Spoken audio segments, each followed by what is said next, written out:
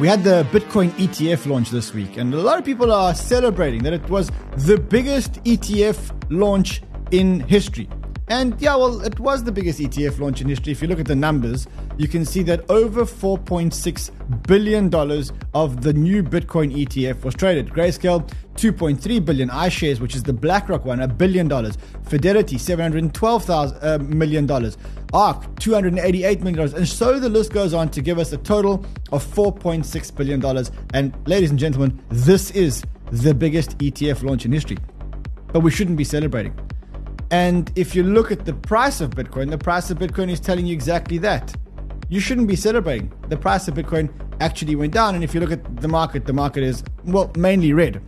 Today, I'm going to show you why the Bitcoin ETF launch, which everyone is celebrating as the biggest and most successful ETF launch in history, was actually a total flop. The Bitcoin ETF launch failed. And we're going to talk about what happens next, because when the market realizes that the Bitcoin ETF launch actually failed, well, what's going to happen next? How are they going to respond? We also got inflation numbers this week. And if you look at the inflation numbers were a little bit higher than the forecast. So let's have a look at the inflation numbers.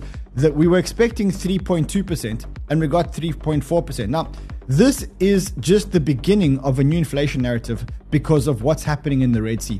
Today, I've got Raoul with us, and what we're going to be talking about is we're going to be talking about the ETF launch and whether or not things are going to get better. And then we're going to be talking about whether there's anything to worry about on the bigger economy, because Raoul has been calling for the economy to go up, up, up. Is that still his thesis? Well, that's what we're going to be talking about today. So we've got a big show today. Let's do this, guys.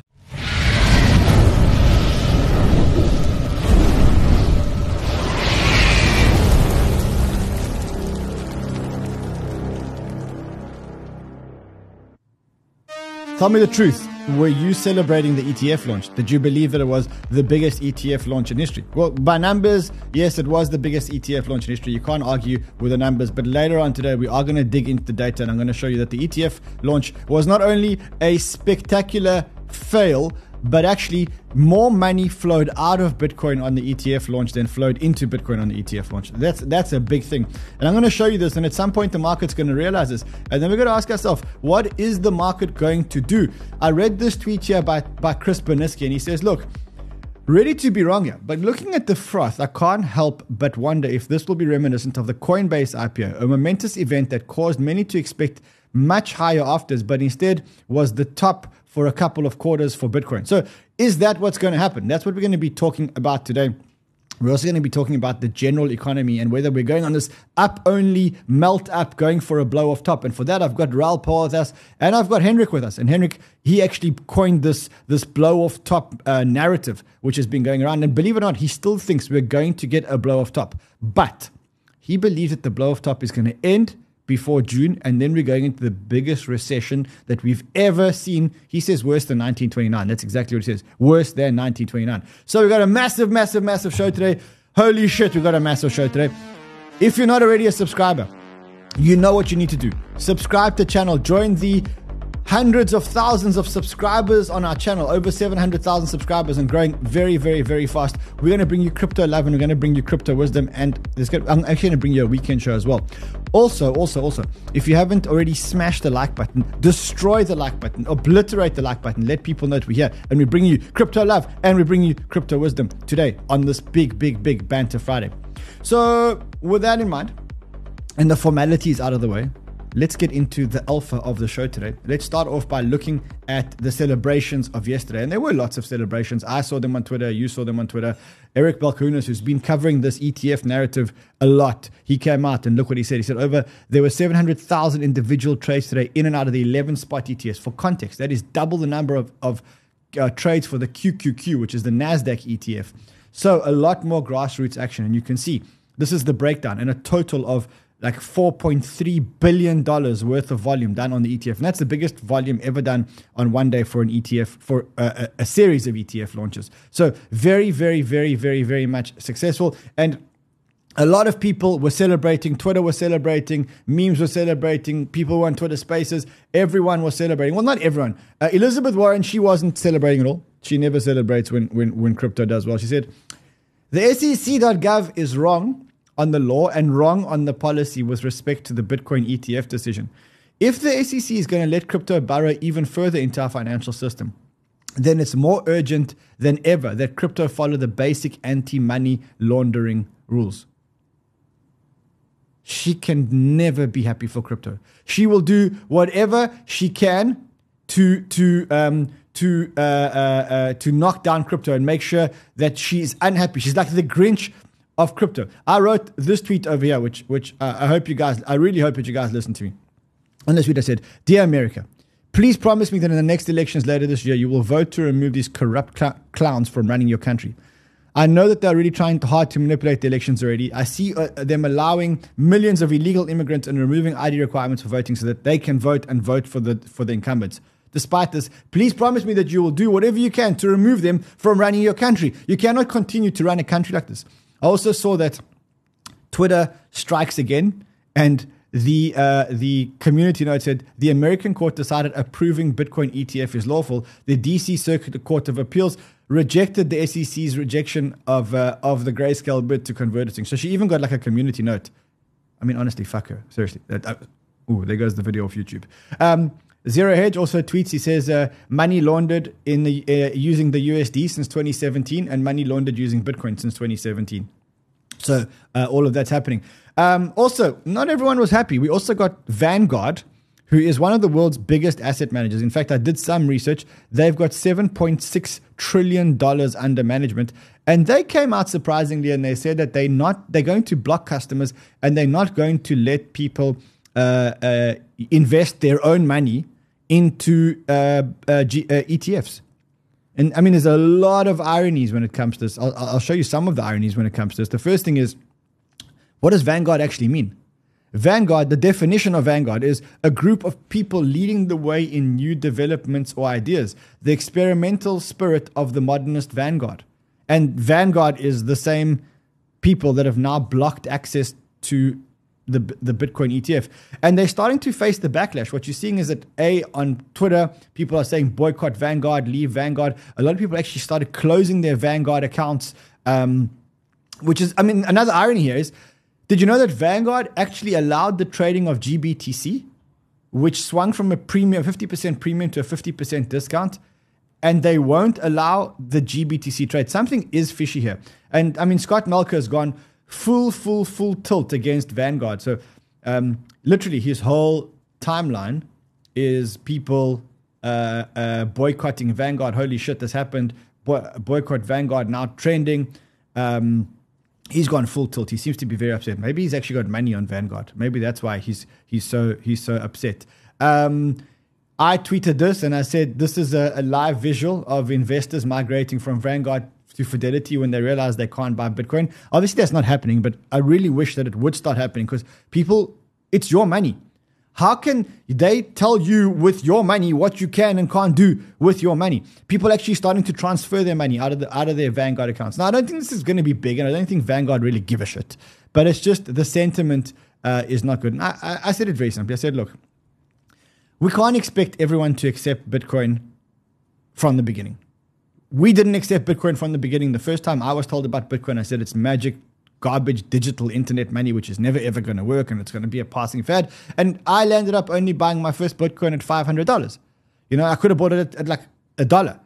So not everyone accepts Bitcoin immediately, but eventually everyone lands up paying the price they deserve. And Vanguard and their client base will actually pay the price that they deserve because of this bad decision, unless they make a good decision and migrate from Vanguard. And the truth is, we were watching all of this news last night. We were watching it here on the Banter Newsroom. Now, you should be watching all your news on the Banter Newsroom because this is where all the news happens live. I mean, great news that I can probably share with you guys now is that we've had some of the biggest websites in the world actually reach out to us and say, look, we love the Bubbles product, but we love the newsroom the most.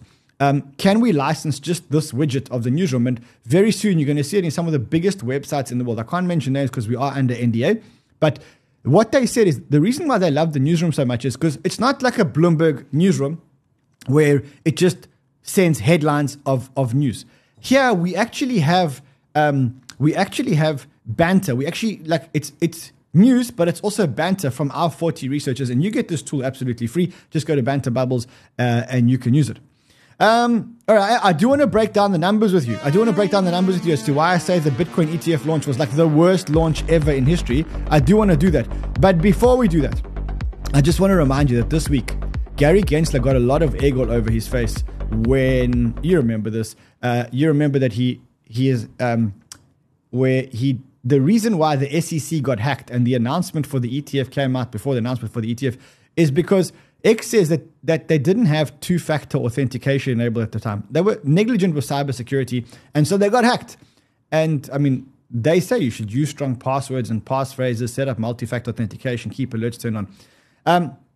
So Gary got a lot of egg on his face. Now, I don't want you guys to get egg on your faces. And specifically, I don't want you guys not only to get egg on your faces and get hacked, but I don't want you guys to lose money in this bull market. Because remember, we have two jobs in this bull market. The first job in the bull market is to make life-changing money. And the next job in the bull market is to keep the life-changing money. Now, imagine you make life-changing money and then you can't keep it and the reason why you can't keep it is because you lose it to a hack. Or you lose it because the government comes to you and says, we tracked your IP address.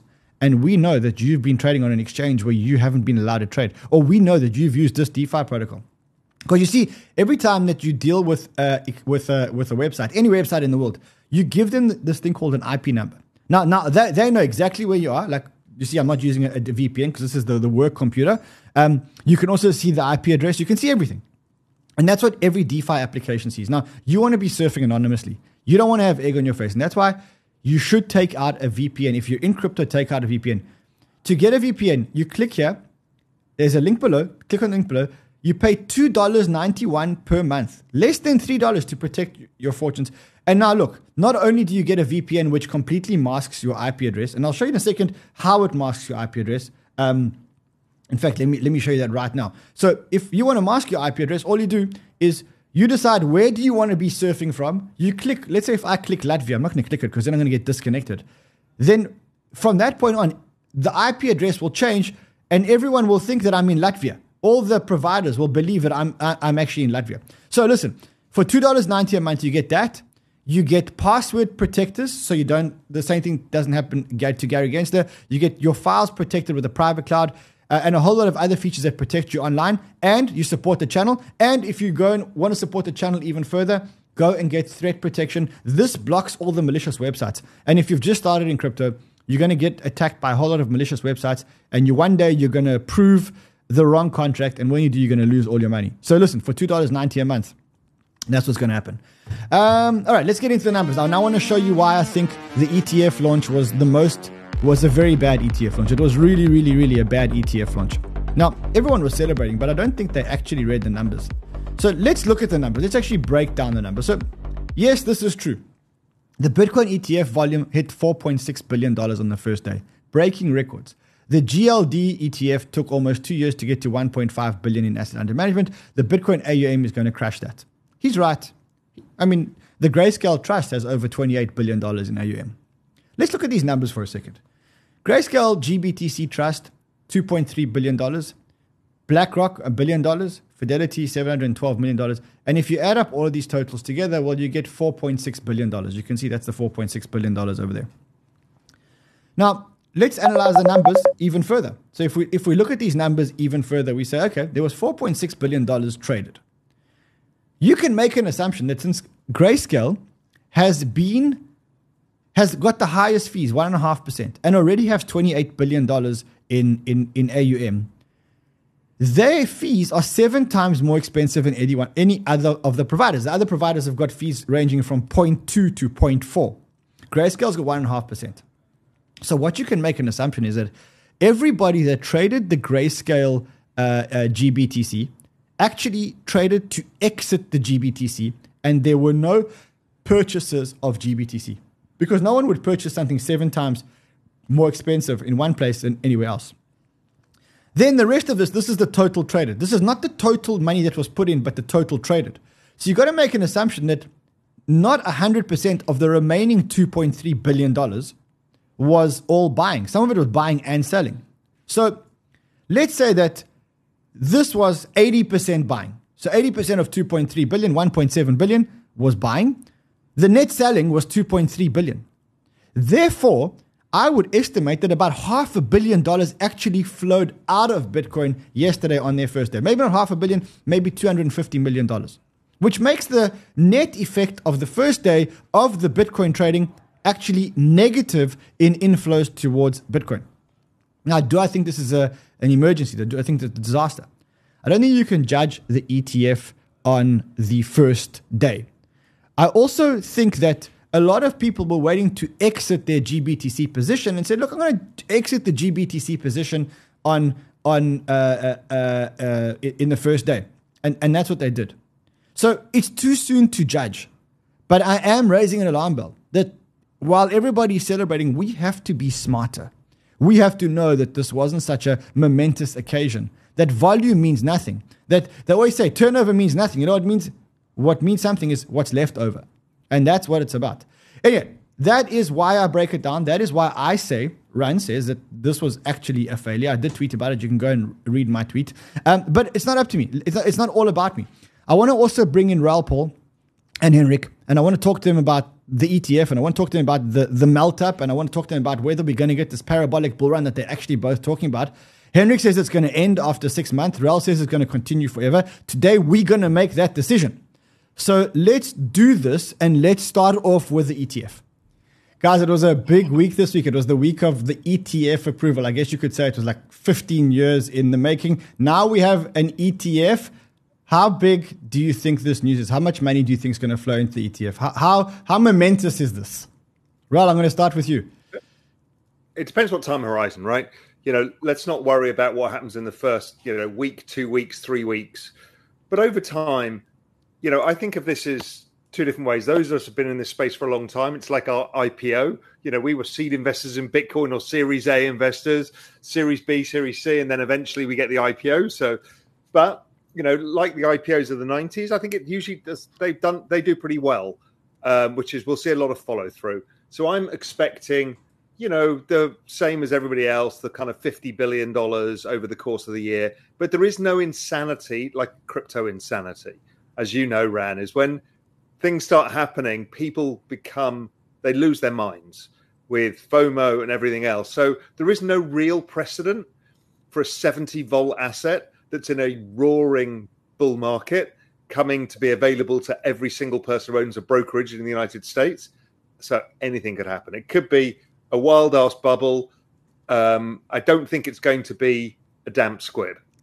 So when the ETF got approved, I mean, obviously I was excited like everybody else, but there was a part of me which was like, I'm giving away my baby. Like, this is our baby. We nurtured it until such time as the institutions could come in, and eventually it became institutionalized. And the one thing I loved about it was the fact that it wasn't part of the institutional money flow process, right? Because, institutions are like risk on or risk off, and it's either commodities or not commodities, or it's either tech or not tech. One of the things I loved about Bitcoin was the fact that it didn't play into those cycles. And I'm almost like now in a position where I'm thinking the bigger this ETF mania gets, and the more money that goes into the ETF, the more Bitcoin, the larger percentage of Bitcoin that's going to be owned by institutional capital. And then I'm kind of worried that this non-correlated asset becomes correlated with institutional flows. Is that like a valid concern, or am I missing something? Look, they're all correlated anyway. They always were. They were correlated by the macro business cycle, and they always have been. So they are correlated assets. But the rebellious aspect of building a new financial system, you can either take it as, well, Gary's won and we've kind of put it inside Wall Street's walls, or we put the Trojan horse inside of Wall Street. I'll go with the latter. Henrik, what do you think?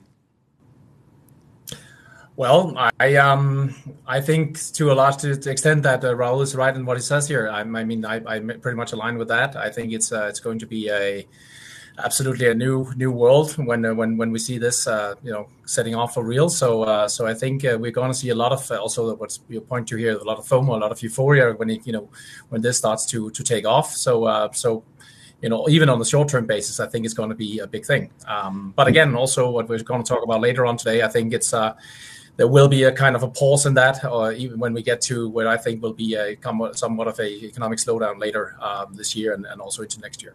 How relevant is it that you've got 11 of the world's or 10 or 11 or however many of the world's biggest, most powerful asset managers all gunning for position, trying to be the best launch, trying to be the quickest ETF to get the most amount of capital. We've seen some capital starting to flow in. How relevant is that in the big scheme of things? So the way I see it, you've now got 11 of the world's biggest sales institutional product sales forces all racing to be one of, say, the top 3 ETFs, because I don't think the market needs 15 Bitcoin ETFs. And so I guess they're all going to go for positions. Raoul, do you think that that's going to cause, like, is it this sales competition that I'm imagining? Yeah. Yes, of course. Because people see they've got higher fees in this than traditional products. And it's a product that really appeals to people because it has a very different risk-reward profile. And particularly by launching it in the middle of a Bitcoin halving year, you know, the macro crypto spring to summer, the probability of attracting quite a lot of assets is huge. That I'm sure they haven't thought about how they're going to deal with a crypto bear market when everybody hates you. But, you know, Kathy Wood's just gone through in that. She managed to get through alive. You know, BlackRock will be utterly hated for you lost me all this money. We've all been around this cycle for a long time. We know how it works. We've become immune to anything. You know, anything. My wife, I spoke to my wife earlier this week when we had the whole SEC shenanigans and you know, the leaked announcement or the hacked Twitter account. And when I told my wife what happened, her jaw dropped. And she's like, wow, are you guys all okay? I'm like, this is just a normal day for us. We're just going to just carry on. Like, this is nothing. Like, we've been through Luna. We've been through FTX. We've been through, this is nothing. This is just a fake announcement. This is absolutely nothing. I do want to talk about the next trade.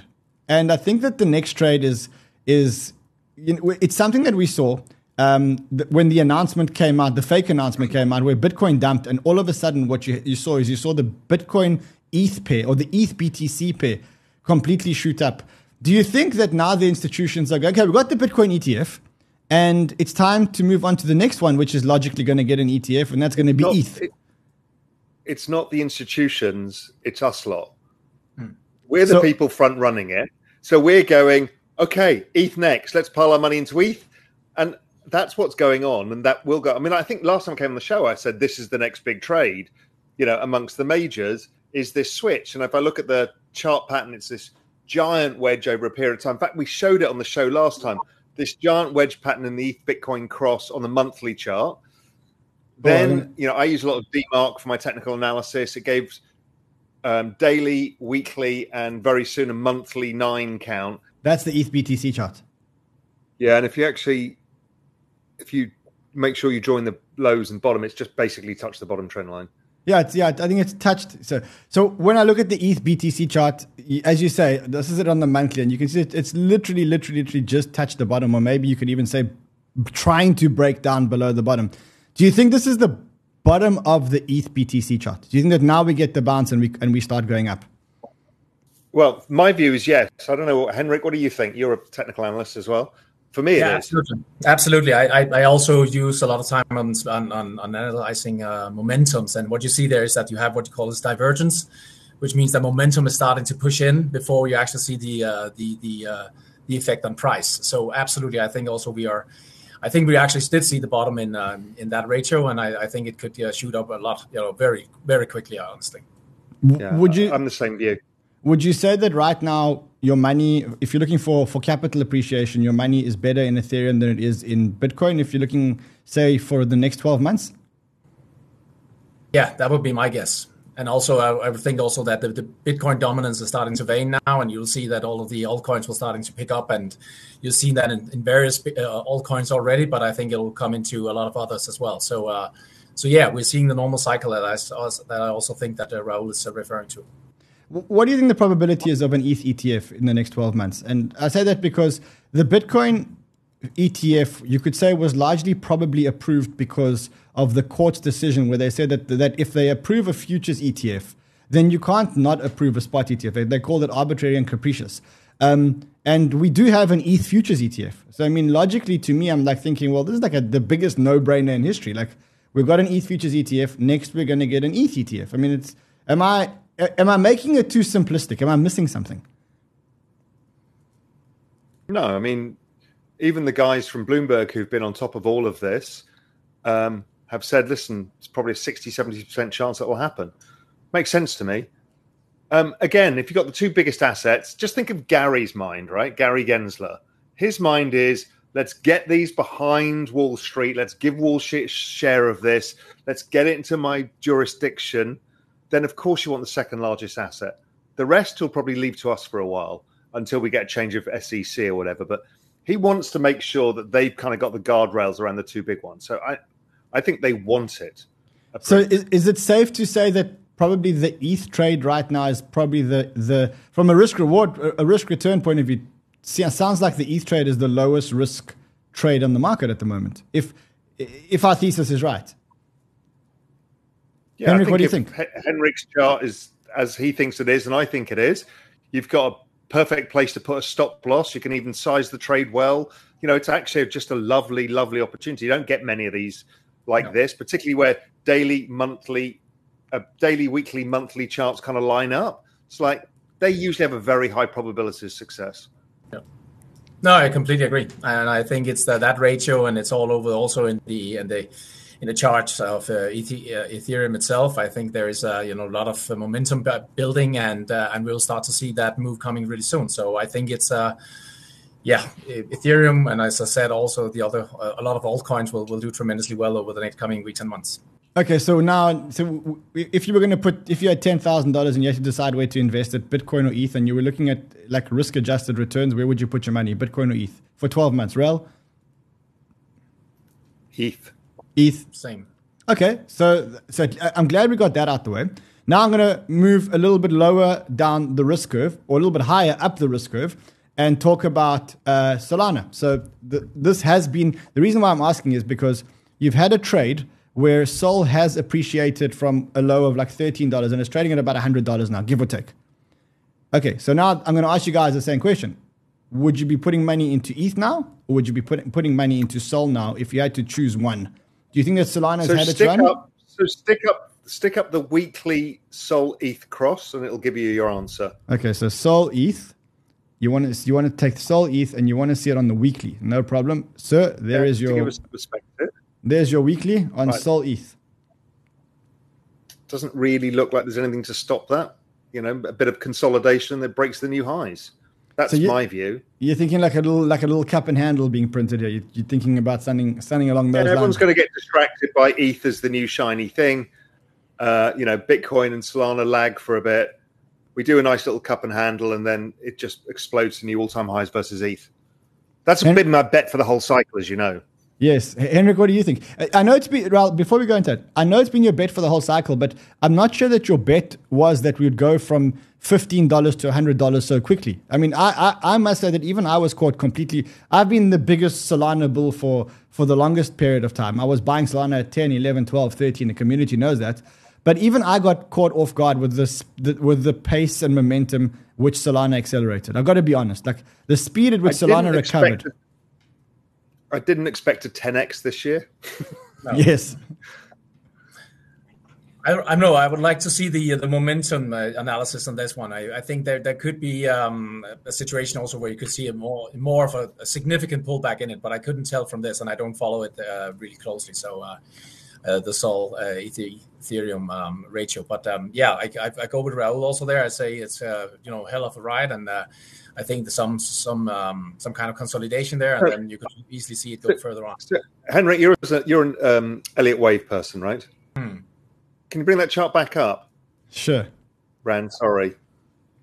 So that to me looks like a 1-2, and then 1-2 of 3.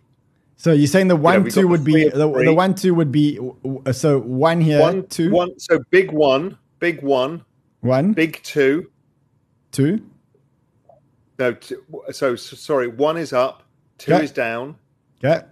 Then 1 of 3. Pullback is 2 of 3. It trades like 3 of 3, Henrik, right? It just goes vertical. And we should be probably 4 of 3, 5 of 3, and then the big wave 4 finish the whole move. Or it could be an A, B, and C, what you see from the absolute bottom. which means that you have an A first, and then you have a B, which you call the second wave, and then you have a C wave, which is now unfolding.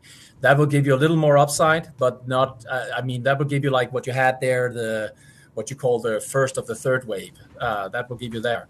So, but still, some more upside, absolutely. But that's why I'm saying I would like to look at the momentum analysis on this to see if they start to see some exhaustion in the trend. And yes, but even if I guess even if there is some exhaustion in the trend, I think we're all looking at this on a 1 or 2 year time horizon. We're not looking at it on the next 2 weeks. Like maybe in the last month or 2 months, Solana's had a big run. But in the next year or two, I can't see anything holding this thing back. I got to be honest.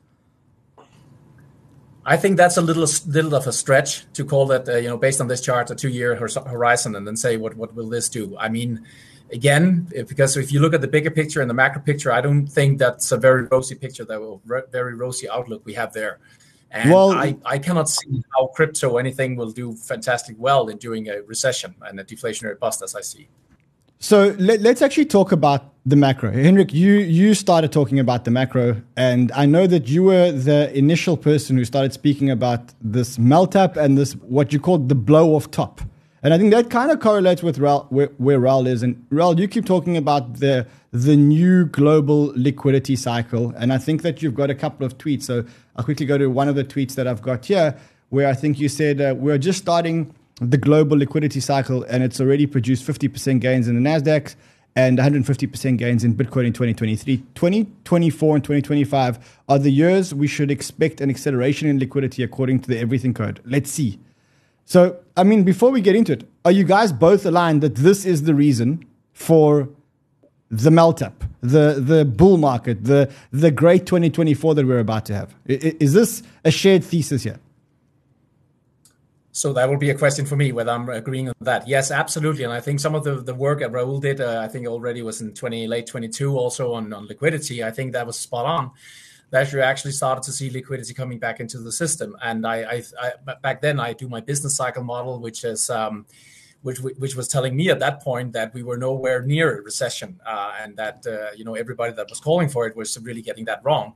So with liquidity coming into the system again, and with the economy not falling into a recession at that point, even though people were calling for that because of the inflation spike, well, it was pretty obvious to see that you will have somewhat of a strong market reaction. It just needed to get going. And I don't see we have seen the top of that yet. That's why I call it a blow-off top, because I think the next phase of this, let's say the next 3 to 4 months, will be absolutely, astonishing in terms of, returns on the equities and cryptos and the like. So but when it comes out, just wait, let's do one step back. When you say the beginning of the new liquidity cycle or a change in the liquidity cycle, is this to say that the Fed was taking money out of the economy and the Fed was tightening with increased interest rates? And now all of a sudden there's going to be more, and I'm not only talking about the Fed, I'm talking about the Japanese bank and the Chinese. And are you saying that up until now they've been taking money out of the economy and now they're going to start putting money back in the economy? Is that what this global liquidity chart, Raoul, that you're referencing here? Yeah. So this is global liquidity from all the major central banks, the Fed, the BOJ, the PBOC, the ECB, and the Bank of England. And basically, they were all withdrawing liquidity, but I noticed that liquidity had bottomed in year-on-year measures and other forms back in. It actually started bottoming in June, which got me into starting to rebuy Ethereum in the lows there, and then fully confirmed the bottom to me in my measures in October, November. So that's when I really kind of loaded up in technology and the full crypto. And for me, that these are forecastable, readable cycles based around the debt refi cycle. So for me, that's why I've got a more extended view before a downturn than Henrik has, because I don't see any reason why it won't just continue, generally speaking, till 2025, the end of this perfect cycles we've been having since 2008. So are we saying that all the money that the Fed put into the economy and then said they were going to take out, and I mean, there is that scary curve, I don't have it with me, but the one where it shows like the Fed balance sheet doing something crazy. I don't have that one in front of me, but yeah, I can tell you that. I've got that. So this is the Fed balance sheet in black, and the red is 36 months forward of the current interest payments. what that's telling you is the interest payments are set to explode or are exploding because of the COVID payments 36 months ago, the COVID debt.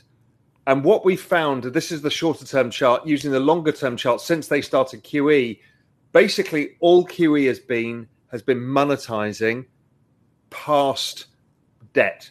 So after the 4-year cycle, they just monetize the debt, shove it on the balance sheet, start again.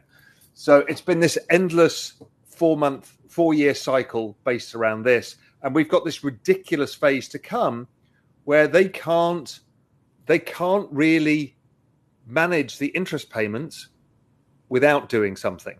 Right? You can't have rates at 5% or even 4% if you're looking at slightly longer, because the maths don't work, and they've got to keep issuing to pay all the interest of the 10 trillion or whatever they have to roll over the next year or two. So, for me, that's the liquidity cycle, and you do that, and assets go up because you're optically debasing the denominator, the currency. So you're saying that the US has got $34 trillion of debt, and they've got to pay, is it 34 billion or 34 trillion? This is 34 trillion, my trillion. Friend. Trillion. $34 trillion of debt.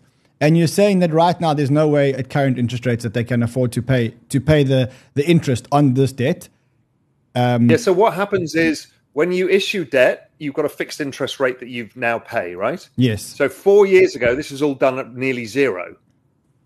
And now they've got to refinance the debt that's rolling over at the rates of whatever, 5%, 4%, whatever it is. Interest payments. So if they've gone from, let's say, 1% to 4%, right, that's a 300% increase in the cost of paying the interest alone.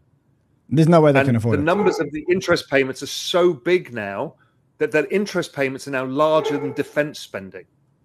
It's bananas.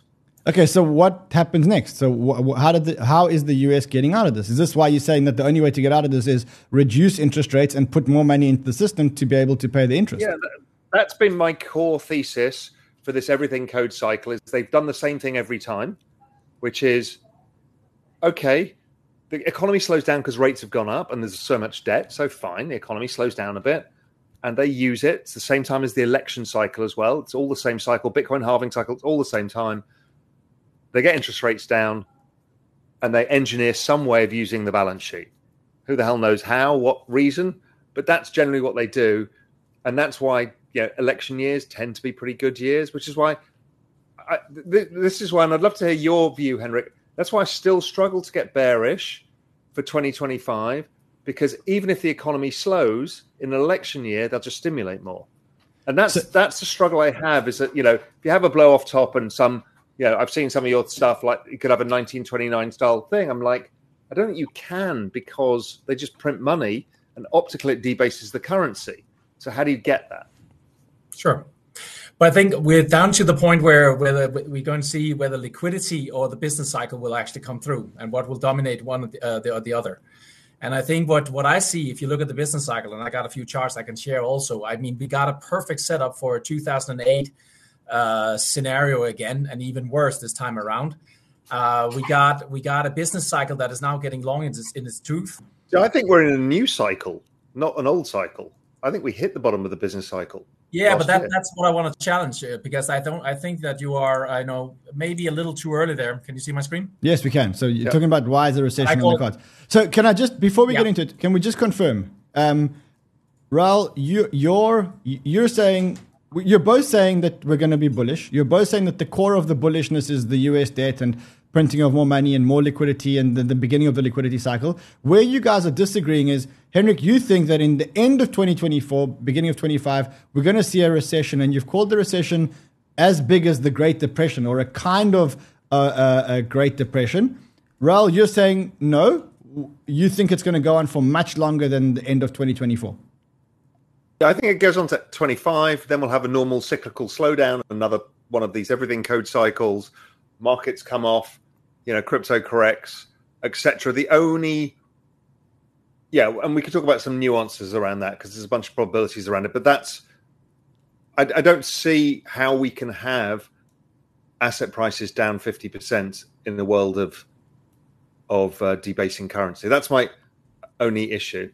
Okay, Henrik, I think we'll floor is yours. The most important. Yeah, sure. So I think we're leaving out the most important part here, which is the consumer. And there's one thing that the consumer has been, is been getting hit by the interest payments that we see this year. So actually, the Titanic hitting the iceberg here is actually the consumer getting depressed by the interest payments they have now on mortgages and what else. And this is what needs to get its way through the business cycle. I got a couple of charts here I want to show, Raoul, also just for your, so you can, relate to them and then see what whatever you get out from this.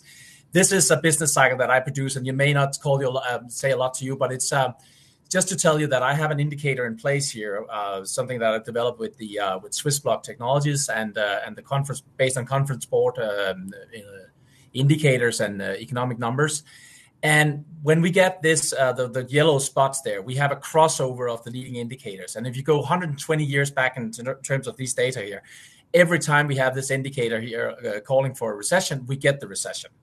And we haven't had that yet. So it's that's one thing. But I know it doesn't make a lot of sense here to sit. But what I want to show here, for instance, is the yield inversion. We have the 10-year minus the 2-year here. And we all have been talking about that over the last year. And we know that that's a normal recession signal. And what you look at here is going back to the 90s. We had when the bottom is in for the yield inversion. We actually have a period before we see the recession set in. And this time around, we had exactly that. We had the bottom there in June of this year, and now we see the steepening starting. And we know that we'll need a little time for that, because what we see there is actually this the deterioration of the economy. So what I'm saying here is that, we got until June, let's say quarter 2, quarter 3, where we should start to see the steepening getting even worse than what we have here. And this is one indicator. So again, just an indicator. If we look at the industrial production, what I look at, as I said, is momentum analysis. And what you saw into the great financial crisis here was a negative divergence here. You had, momentum was coming down. We have the same thing looking just the same again. Again, just an indicator.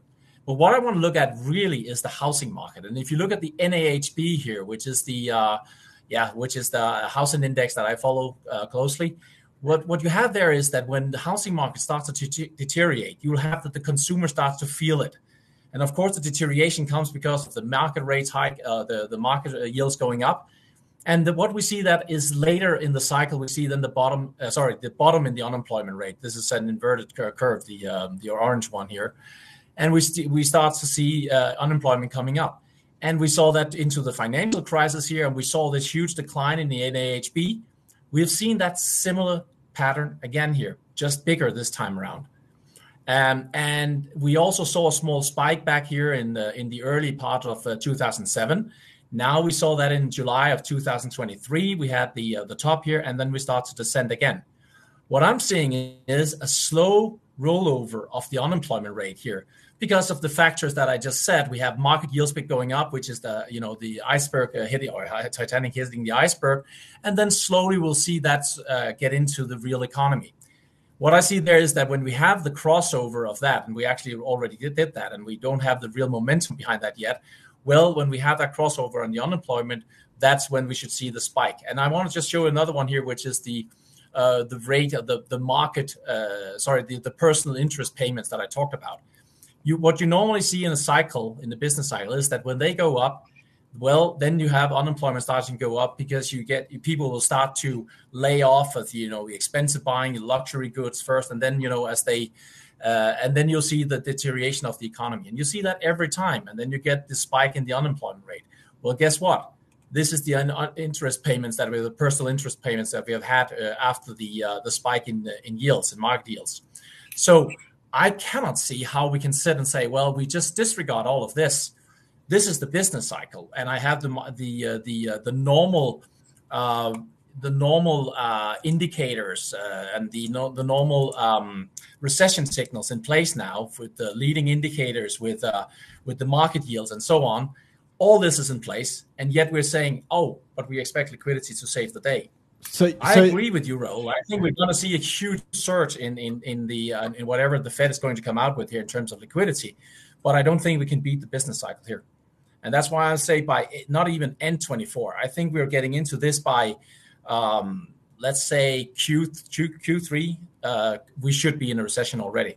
So I think the market will top already in May or something like that. I'm interested to hear Raoul's view here, because my view here is that go into a recession just before an election. It just sounds so. We did that in 2008. We did that in 2008.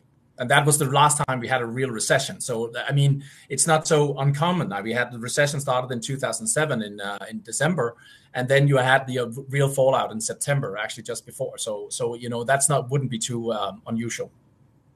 Okay, before I let Raoul comment here, when you say that there's going to be a global melt-up and a blow-off top, you're saying that there's 6 months left until we get this global top. How intense do you think the next 6 months are going to be? Like if I were to pull up a chart of the Nasdaq or let's look at the US Tech 100. Just let's use that as an indicator, which is now trading 16,800. Call it.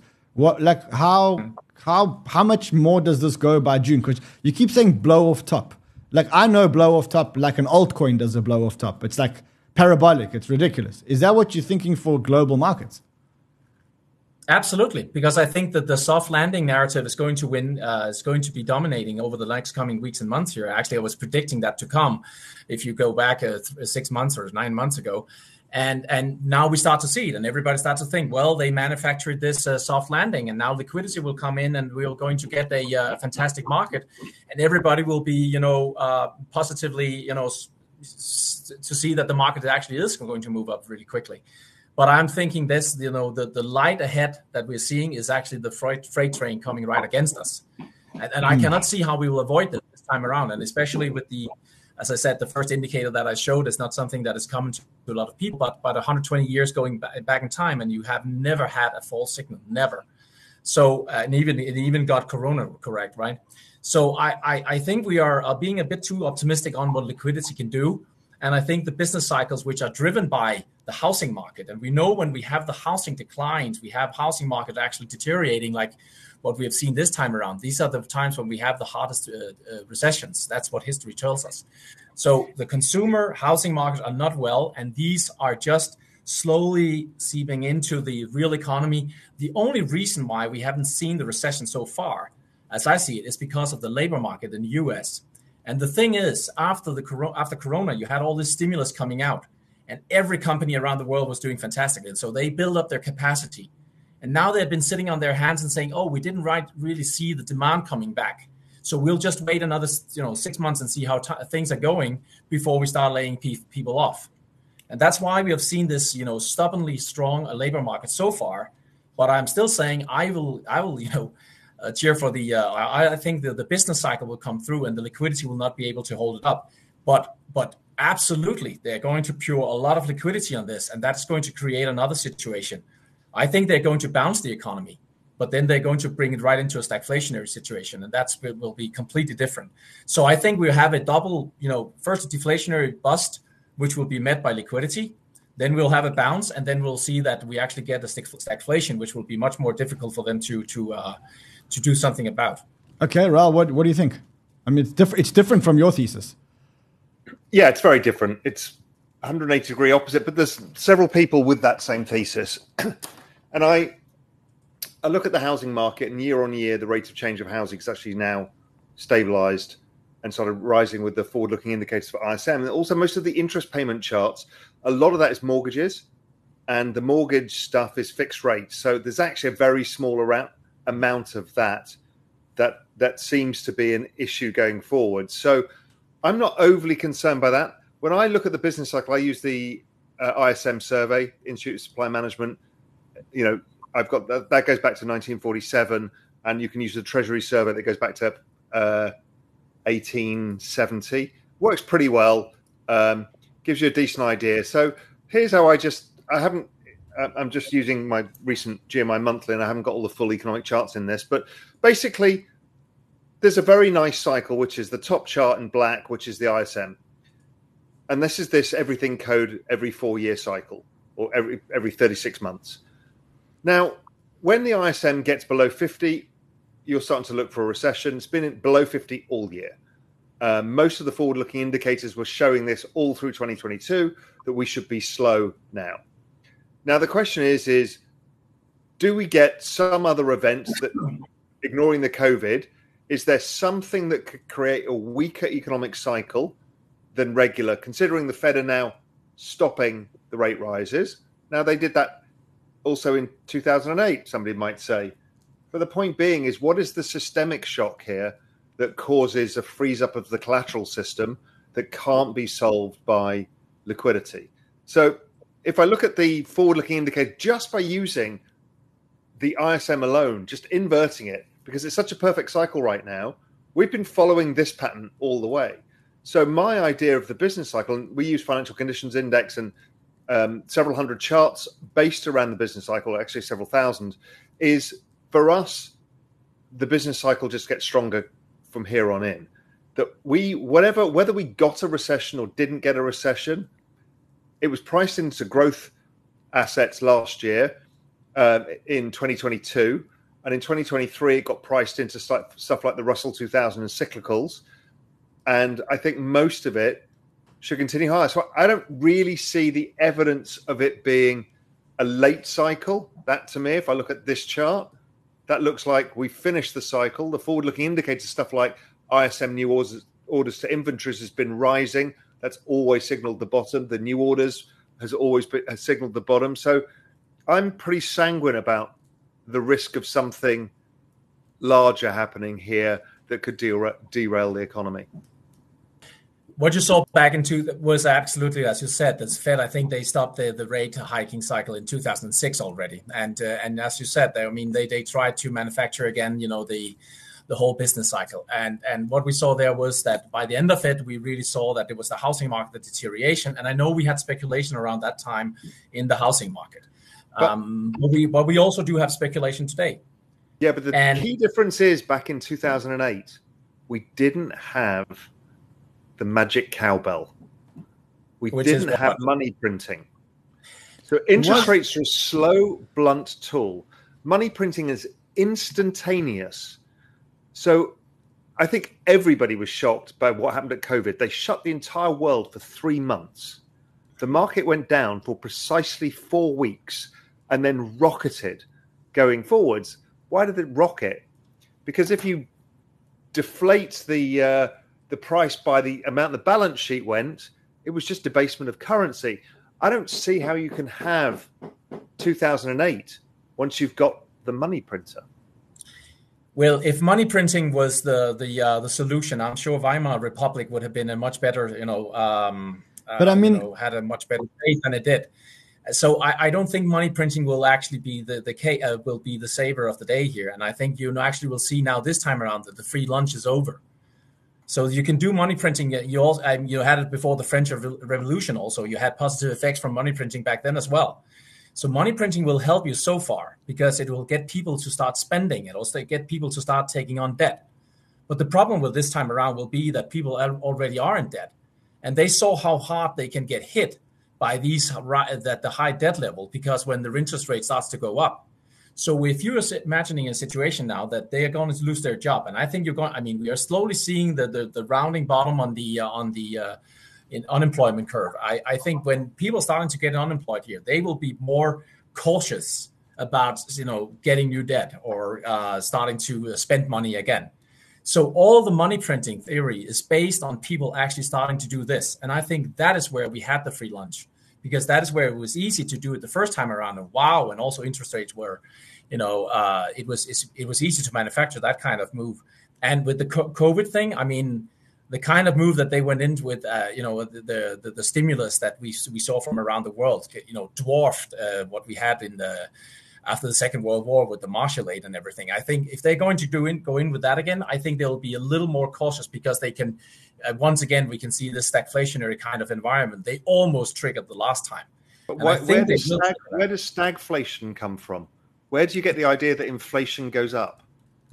First of all, because I think that what you're going to see this time around, if you start to throw money around it or throw money at it again, you'll start to see exactly what inflation is, how it's really created, when you start to see a lot of money chasing a few goods.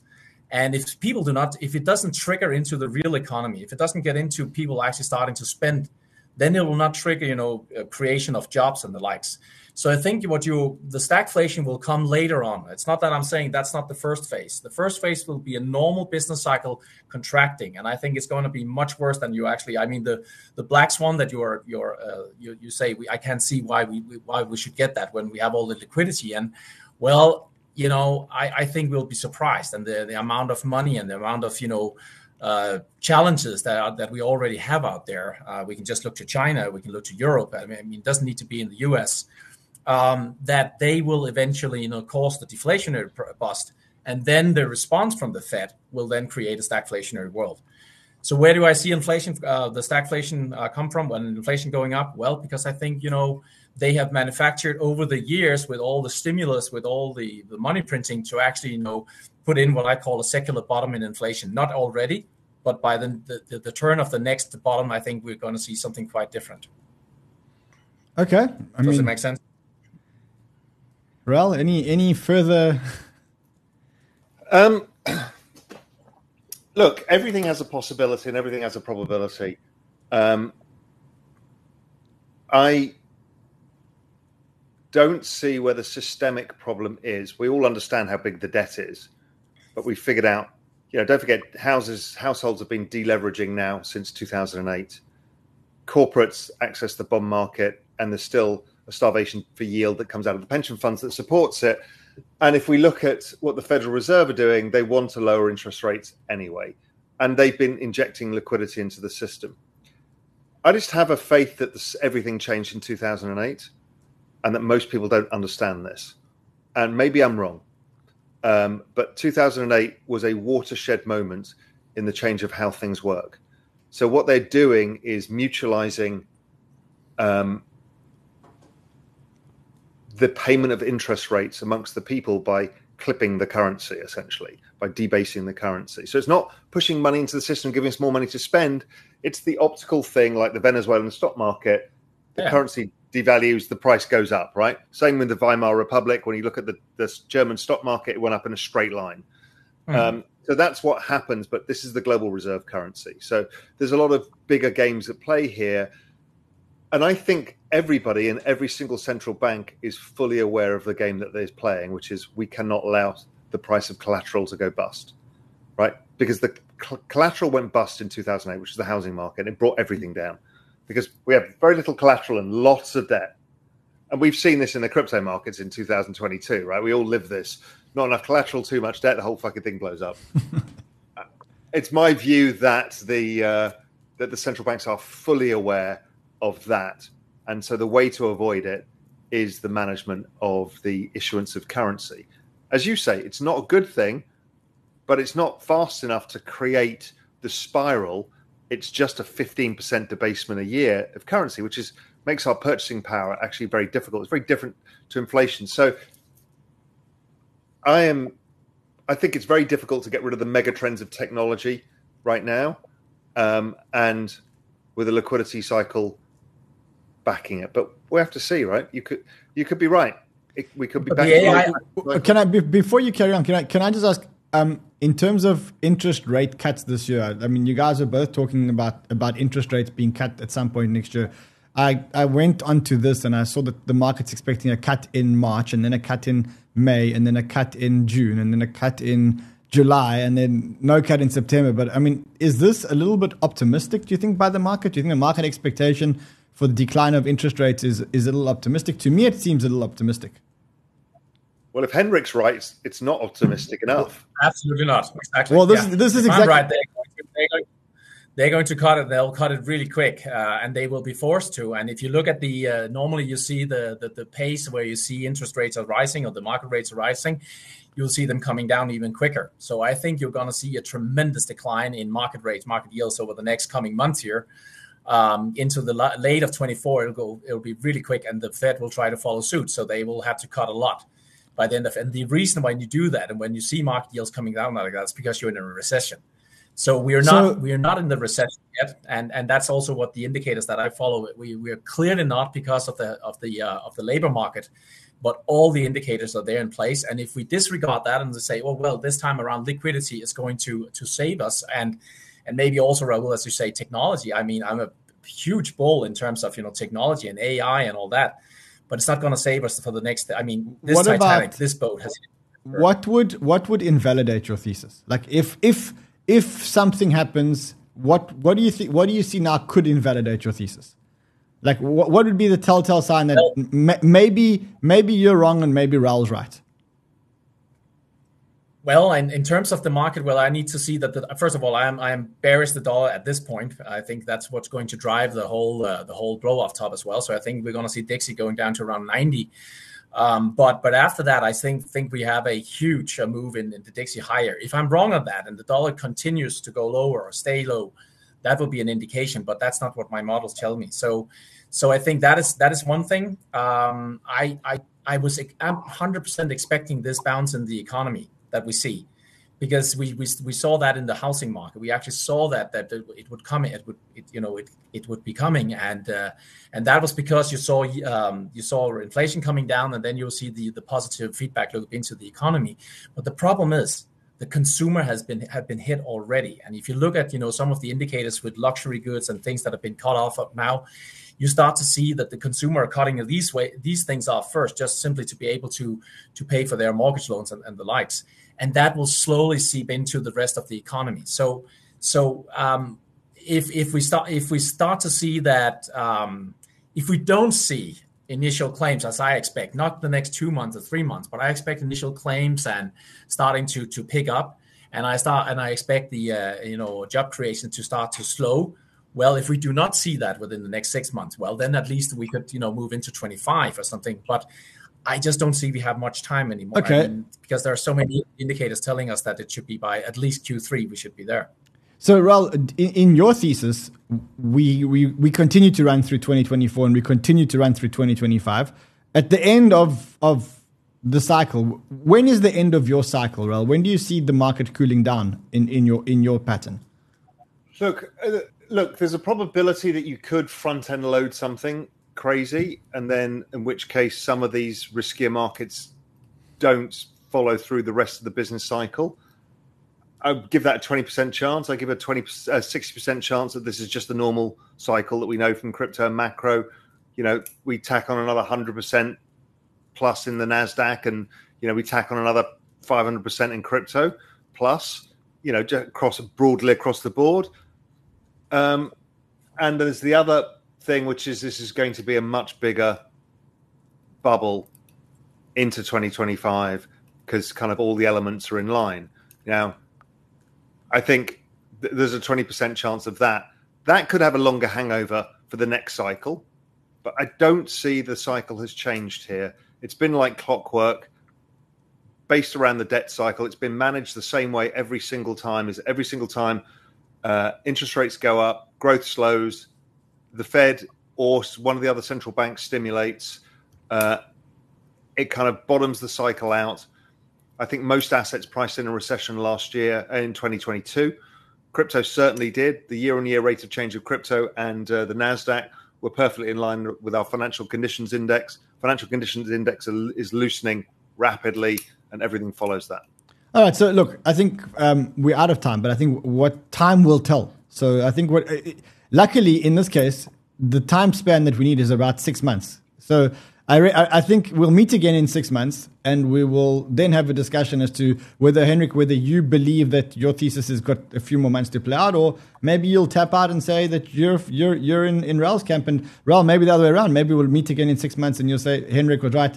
What we will do is we'll be back here in 6 months, and we'll be doing this. We've all been wrong many times, my friend. We've all been wrong many times. And the one thing I'm glad about is that we're all excited about the first 6 months of the year. So it's almost like you can say, well, look, we'll worry about the hangover afterwards, but for now, it's time to get to the party.